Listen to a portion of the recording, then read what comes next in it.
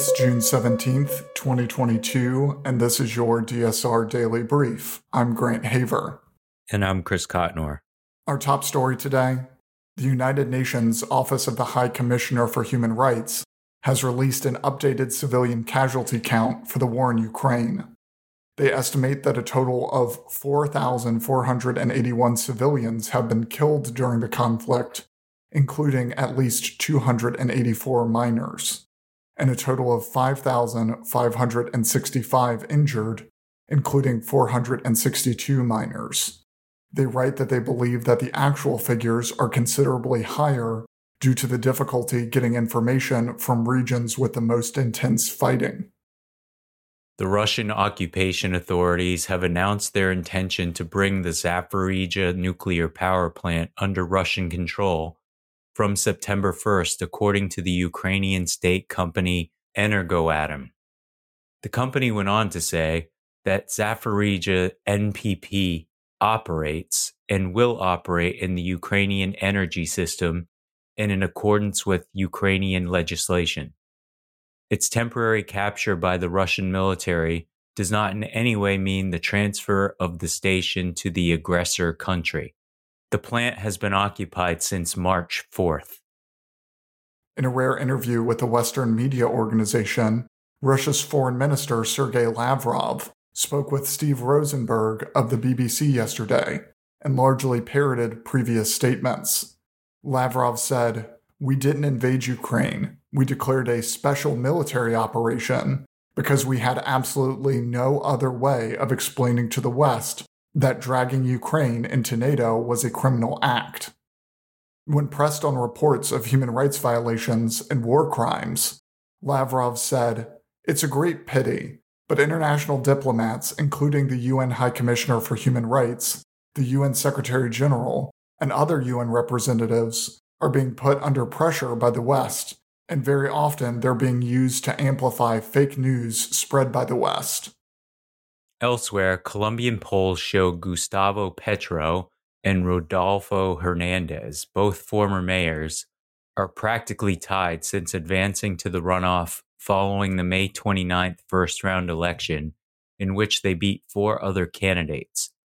Regardless of who is elected, the new Colombian president will be a departure from long-governing centrist or right-leaning presidents. Petro has promised to make significant adjustments to the economy, including tax reform, and to change how Colombia fights drug cartels and other armed groups. Hernandez is not affiliated with any major political party, and through an austere campaign waged mostly on social media, he promises to reduce wasteful government spending and go after corrupt officials. The British government vowed on Wednesday to organize more flights to deport asylum seekers from around the world to Rwanda, after a last-minute court judgment grounded the first plane due to take off under the contentious policy. Prime Minister Boris Johnson's government says the plan is a legitimate way to protect lives and thwart the criminal gangs that send migrants on risky journeys from France across the English Channel.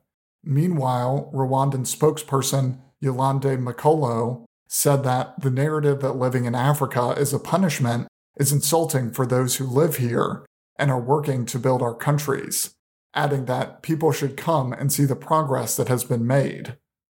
In my opinion, this has almost nothing to do with where the refugees are going. The UK's plan to offshore their refugee processing to almost anyone would make me upset. Every country has the responsibility to welcome refugees and process them effectively. I think this is just the latest example of an out-of-sight, out-of-mind policy that highlights the worst parts of modern life. We want jobs that don't hurt us, so we implement worker safety laws. Then we demand cheap goods, so we push manufacturing to developing countries with less strict protections. We want clean drinking water and air, so we implement environmental laws and then demand the output from dirty industries abroad. I'm just tired of the desire for a good life that only extends to the borders of our state. The world is a dirty, brutal, and tragic place.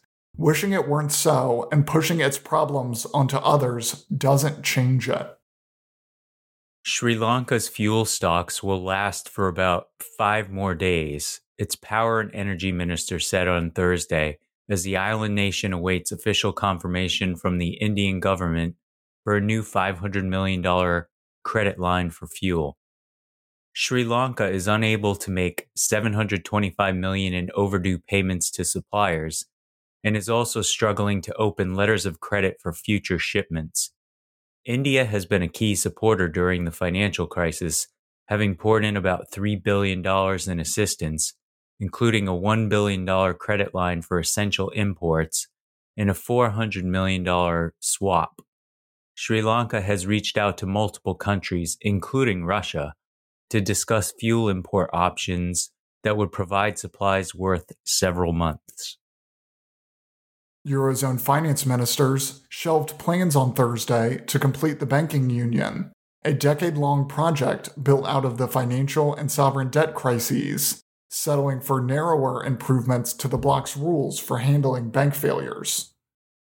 Eurogroup chief and Irish finance minister Pascal Donohoe had hoped to reach consensus on a work plan sketching out a way forward on 4 parallel work streams, including a common deposit insurance scheme dubbed EDIS to cover the saver's losses in case of bank failures. It also contained measures reducing banks' exposure to sovereign debt, creating a single market for banking, and agreeing on common rules on how to deal with failing banks. But Donohoe's plan didn't fly with capitals, with the main sticking point being Berlin's opposition to EDIS. A video showing Indian police beating a group of Muslims in custody has been viewed by millions after it was shared by an elected member of the ruling BJP party, who praised their brutal actions as a gift to the men. The officers can be seen thrashing the men with rods, which they swing like baseball bats. The sound of the thwack as each blow lands is punctuated by screams. No action has been taken against the officers involved. The families of those who were attacked say their loved ones are innocent and should be freed. In lighter news, the fight to get a good internship is on this summer.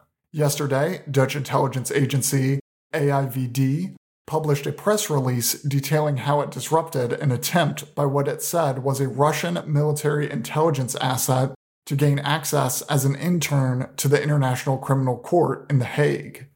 The man was denied entrance to the Netherlands and was sent back to Brazil. This press release provided a wide array of information about the individual, including his real identity and his, quote, legend identity, a fake persona created by the GRU. The real name for the GRU asset, according to AIVD, is Sergei Vladimirovich Cherkasov. His false persona is Victor Muller Ferreira. Cherkasov played a role as an ambitious political science student running an analytical website with pro-Western talking points and spent time at 2 prestigious universities, including Dublin's Trinity College and Johns Hopkins School of Advanced International Studies. Better luck next time, Sergey. That's all the news we have for you this week. Be sure to rate, review, and subscribe so that more people can find the show. If you have a tip, topic, or correction you'd like to flag for us, please email us at daily@thedsrnetwork.com.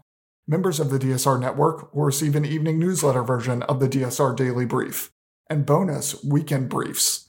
Last weekend, Chris and I spoke with Luke Schleusner, president of Out National Security, about LGBTQ+ issues in the field. Thanks to our new members and our longtime members for making these interviews possible.